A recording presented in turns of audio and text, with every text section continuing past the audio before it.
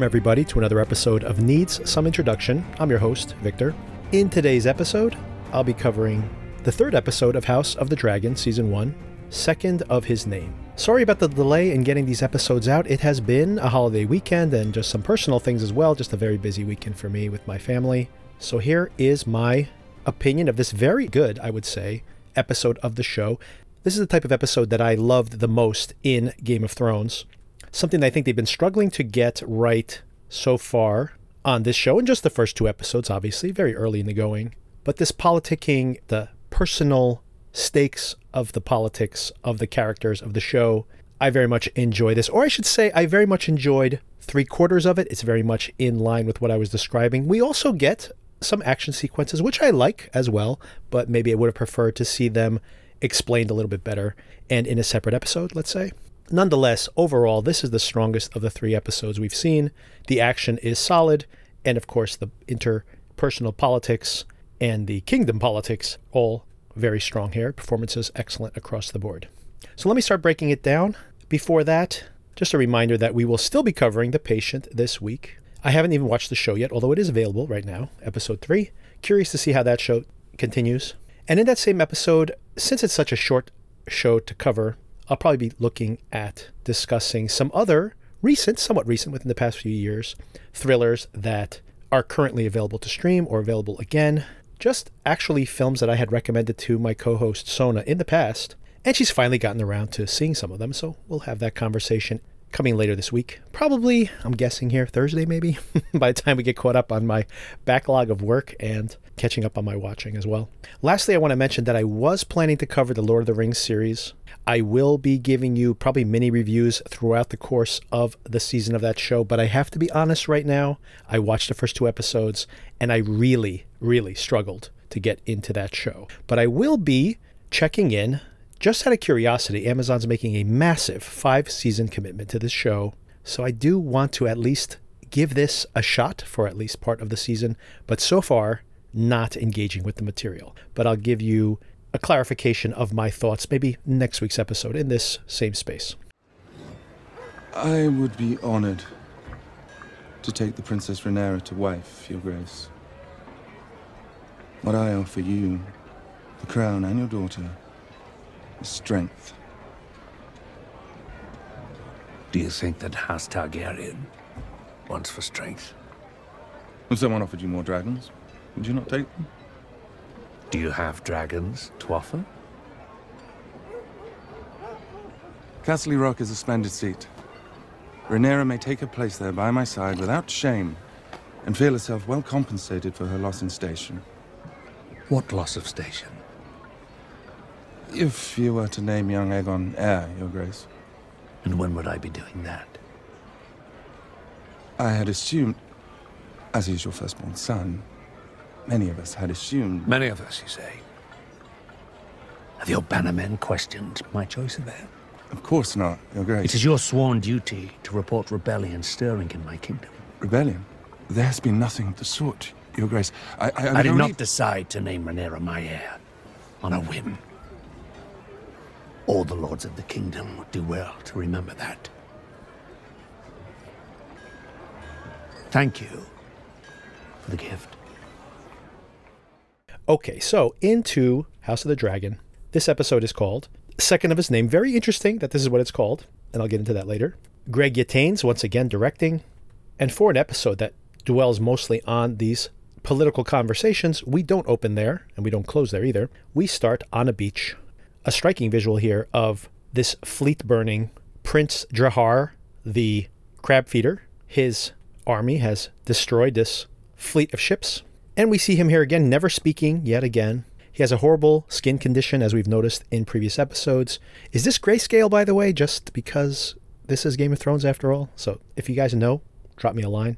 needsomintroduction@gmail.com. I mean, he's not gray, but grayscale maybe. And interestingly here in the opening segment, we see once again a reminder that dragons are not scalpels, they are sledgehammers, because as this latest victim of the crab feeder is being crucified to a post here, a dragon arrives. And he calls out, "Oh, my sweet prince, you've come, rescue me." And of course he gets immediately squished by the dragon stomping down the beach. A darkly comedic moment there. And for a moment, looks like he has an advantage here, but he hasn't ceded the high ground once again, guys. He obviously hasn't checked out Top Gun Maverick this summer. You got to be careful when they can shoot below the ridgeline.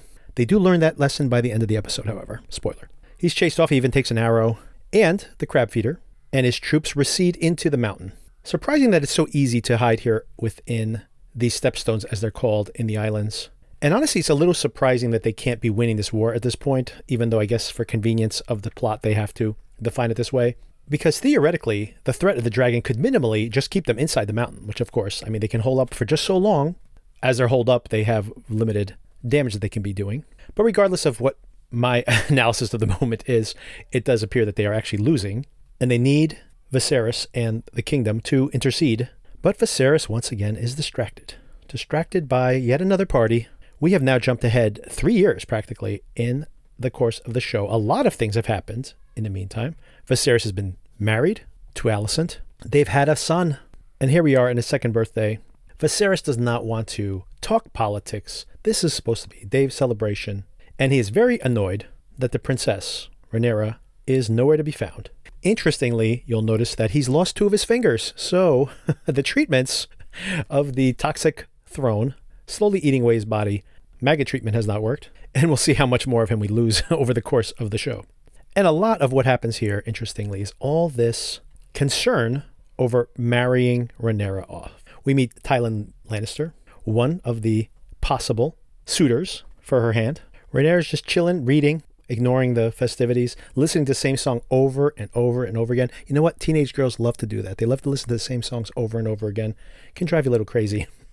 Even Alicent is kind of fed up with this. I do think that Alicent has a really strong episode here. I think the strongest performer here in this episode is really Paddy Considine playing Viserys. But Alicent proves herself to be a really interesting character. And maybe that's a way to kind of look at this breakdown this week, is to think about what the trajectory of each one of these characters in the context of the show is. And in that regard, Alicent is the most fascinating character specifically here. She has this real compassion for Rhaenyra. She wants to patch things up. She is proud of having this son.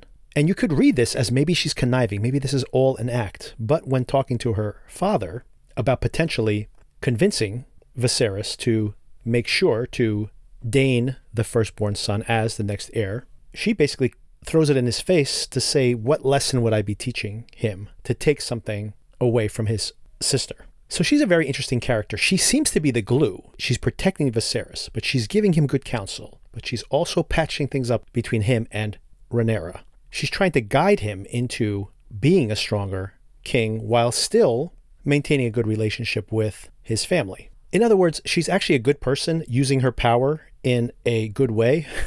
In Game of Thrones, I'm not sure if that really gets you anywhere, though. So I do worry about her future, although she'll definitely be around for some amount of time because they're about to age her up. They have a new actress coming in to play this role in the next couple episodes. As we do another time jump here, probably significantly beyond 3 years in the next episode or two. Even more fascinating to the politicking that we see here from Alicent is what's going on with Viserys. He's angry at Rhaenyra for not trusting that he's going to protect her stake as the next leader. But he, right here in this episode, is extremely conflicted.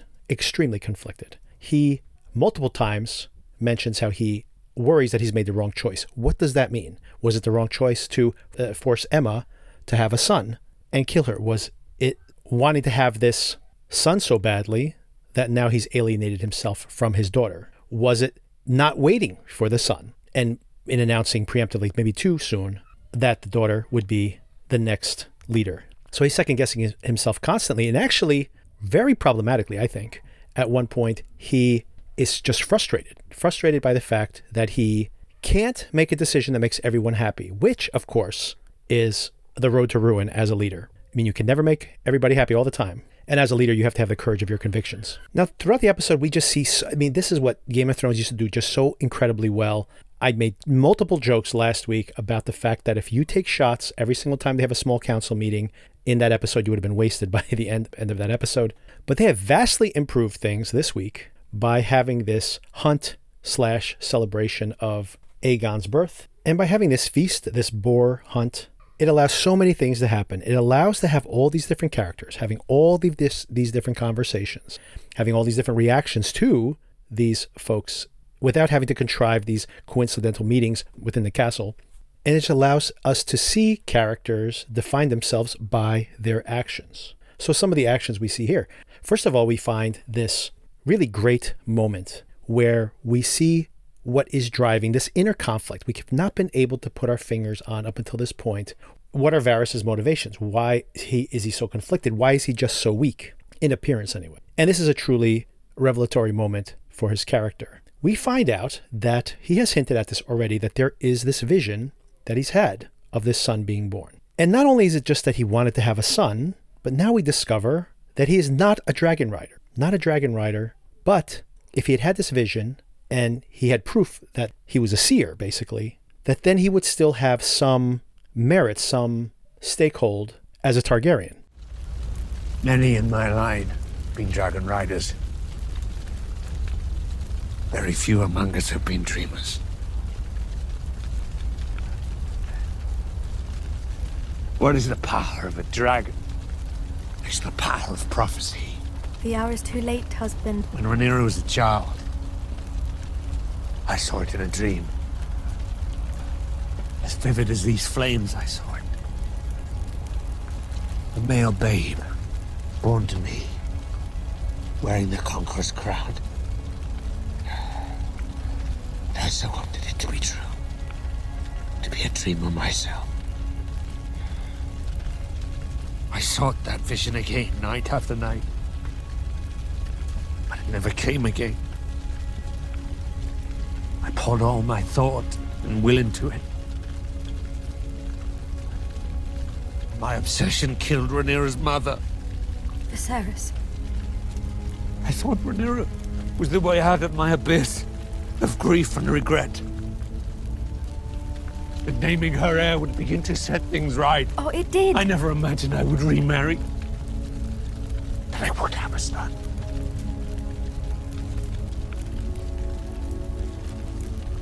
What if I was wrong?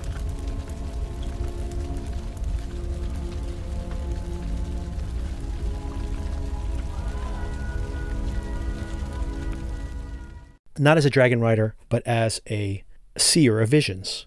And until this vision came true, he really couldn't define himself. Like, what was he? Not a dragon rider, and yet not a seer either.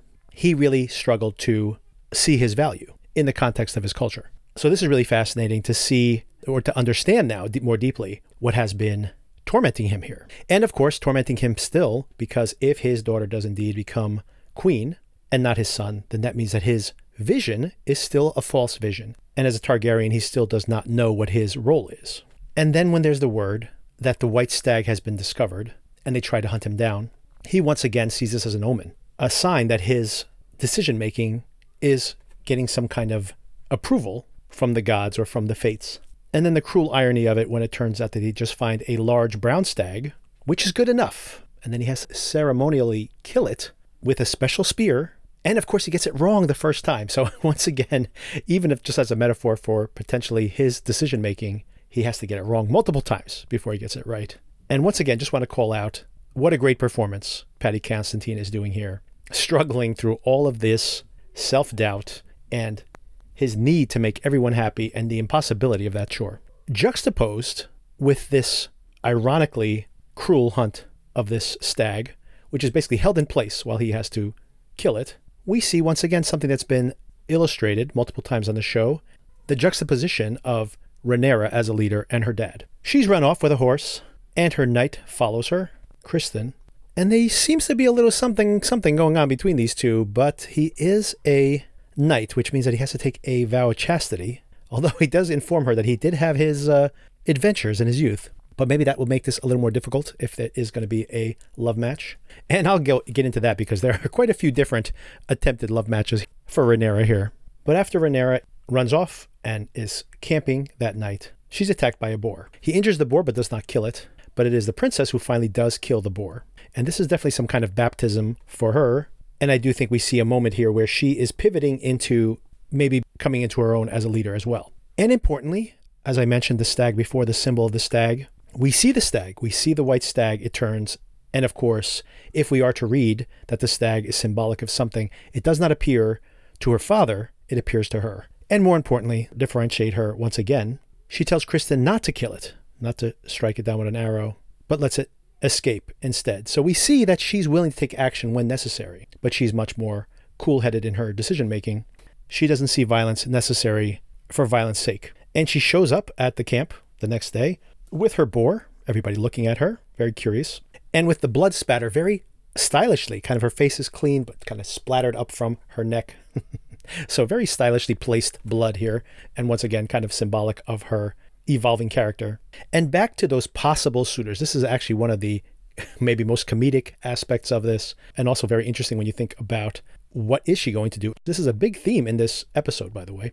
She's been hiding out, doesn't want to confront her dad. Her dad basically says, no one is above getting married and having a family, not even I. He has this yelling match in public. I do see him lose his cool multiple times here in public, and I do wonder if that infection that started in his fingers is now potentially driving him mad. This may be just the beginning of a turn for him. But some of these matches that he is mentioned over the course of this, he has, once again, Lionel Strong giving some very good advice. I mentioned last week that he had proposed a pretty good match for the king himself, and now pretty much the same match once again. Why not marry into the richest family? You know who would be a good match? Laenor Velaryon. Once again, bind yourself to the Velaryons. They have wealth, they control the seas, and they have some animosity. They feel they need a path to power, and hey, this would give them a path to power. Not a bad match. Once again, pretty sharp. And Viserys, when he's a little more cooled down, does indeed make this comment to Rhaenyra. But other possible matches here, we see a new Lannister, Jason Lannister, making a play for the princess. Of course, it turns out they've been talking behind her back, making this potential match with the Lannisters. She's not happy about this. She thinks Jason's a little pompous. But the best, maybe most comedic match here is suggested by Otto himself, to marry the princess to the prince. That's right. There is another choice beyond Casterly Rock. One perhaps you might be more comfortable with, one closer to home. Who do you have in mind? Prince Aegon.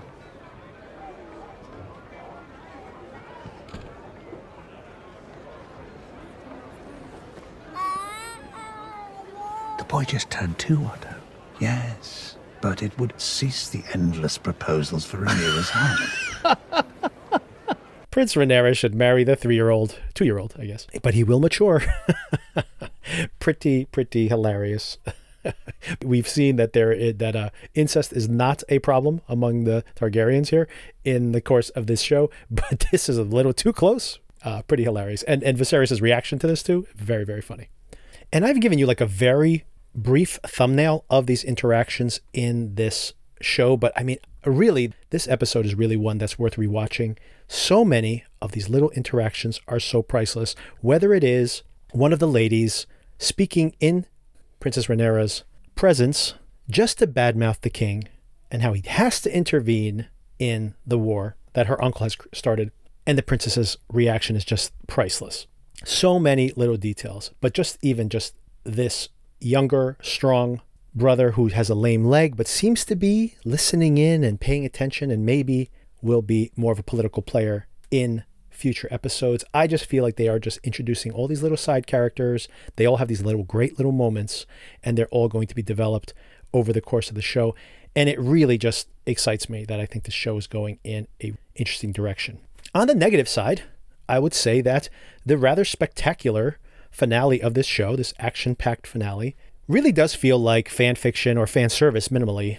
And I understand you have to keep people engaged, so hey, throw a little action in there as well. I'm fine. By the way, I enjoyed this sequence. I just also feel that it is just a little bit of giving people who are maybe impatient to see these characters developed a little bit of red meat. And I do worry about having these kind of dual loyalties in creating this show, even though I think, once again, the balance is, at this moment, to the talkier, more political side of the show, which is what I prefer. Not that I don't love those shocking plot twists, but I just like to be vested in the characters before the shocking plot twists come. All that being said, we get to the end of the show. Viserys, I haven't mentioned it earlier, but from counsel, partially from Alicent, she gives him some pretty good advice saying that regardless of all the other things, Is it better or worse that the crab feeder is out there? Lord Corlys and Prince Daemon are losing their war.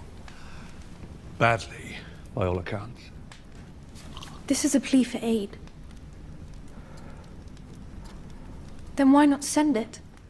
Because it is a war started by two malcontents, unhappy with decisions I made. If I now provide Daemon and Corlys succor, what will that say of their king? Perhaps that he is a good man who loves his brother. Well, if you truly believe that, my dear, then you possess a generous spirit. What do you believe, Viserys? That I am forever doomed to anger one person in the pleasing of another. Then I pose a simpler question. Is it better for the realm if the crab feeder thrives, or is vanquished?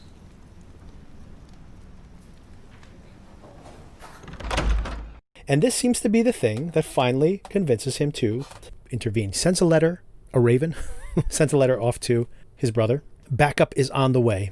To which, speaking of leadership skills here, or different styles of leadership, Daemon decides to go it alone. They need a big piece of bait to get those crabs out of their caves. So he shows up at the island, puts down his sword, puts up a white flag. What are the protocols of war here? I guess it doesn't really matter at this point. And just as they cautiously approach, even the crab feeder himself emerges from the cave. But of course, considering possibly a sign of things to come, let's not forget that Lord Lionel's strong counsel that Laenor Velaryon would be a good match for Rhaenyra at the final moment where it seems like Daemon is going to go on a suicide run, and all the archers from above, once again, you gotta clear those archers first, everybody, which they figure out this time around. And just when it looks like all hope is lost for Daemon, Laenor shows up on a dragon. So once again, pretty good match, I think, for Rhaenyra here. Another dragon rider. He's a Velaryon, also a Targaryen. He's even a dragon rider. They have that in common. I think it's a pretty good match. We'll see how that pans out. But with the assistance of Laenor on Dragonback, they exterminate most of the crabs, and Daemon goes into that cave, tracks down the crab feeder himself, slices him in half, and drags him out. Pretty grisly here. Imagery here of dragging him out, disembowel his intestines trailing behind him, his entrails trailing. And now I got to rewatch the episode. Was he holding his hand as he dragged him out? Because if that's grayscale, can he give himself grayscale that way? Don't know the rules of grayscale. If anybody knows, drop me an email at needsomintroduction@gmail.com. And is this grayscale? It's not gray, right? The gray men, they're supposed to turn gray. I don't know. If you guys know, let me know. It doesn't look gray, but it does seem to be, unless there's some other crazy skin condition that's similar on this show, it does seem to be grayscale. And does that mean that Daemon's going to start getting grayscale in the next episode, or especially if we jump forward in time? Who knows? Who knows? And that's where we leave things for the episode. Once again, I thought this was a truly excellent episode, especially the parts that deal with setting up this future dynamic for who will be the next king or queen, protecting this familial claim to the throne, and who will be the immediate leader, the next immediate leader, now that there is this firstborn son. But really, it wouldn't work if it wasn't for these great performances, specifically from Paddy Considine here as Viserys, and really all the main players. So this is why you get great actors, to be able to add all this nuance to what you're seeing there, and to make someone who could be just an annoying, weak leader into someone who you really have a lot of compassion for when you understand their perspective. That being said, I think he's probably going to go nuts in the next couple episodes.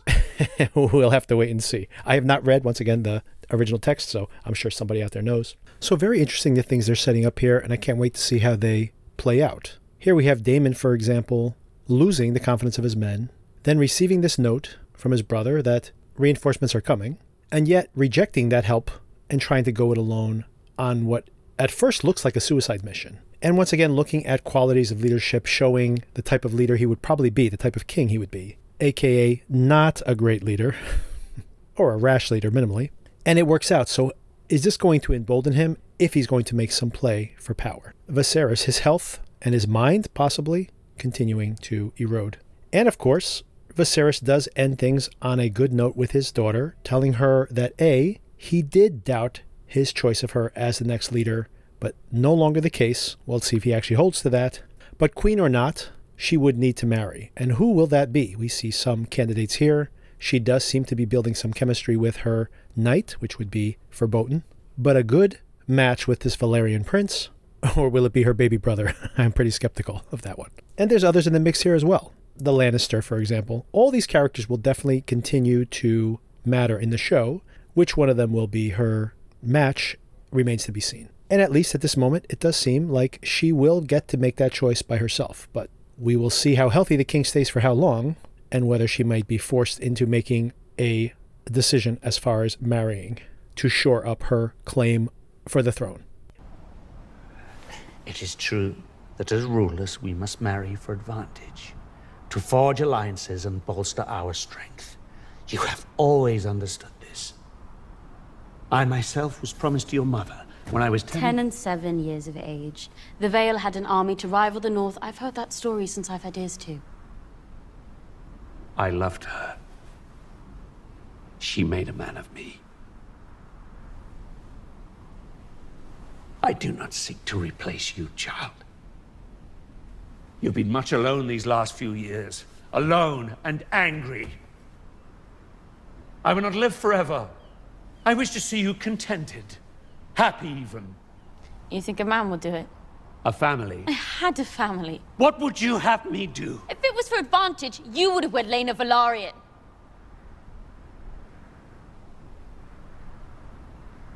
That is true enough.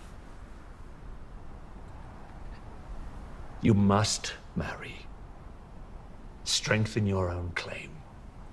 Shore up your succession. Multiply. As to your match, make it yourself. Search him out. Find one that pleases you, as I did.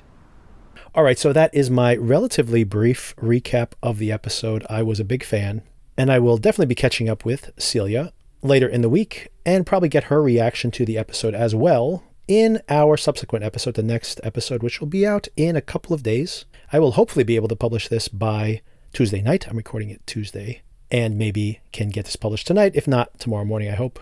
And then maybe Thursday or maybe even Friday, I might delay it a little bit. Check out our coverage of the episode The Patient, as well as my conversation with my sister dealing with her reaction to this episode, as well as some talk about some somewhat recent thrillers. So stay tuned for all of that. Make sure you subscribe so you know when those episodes become available, and I'll talk to you soon.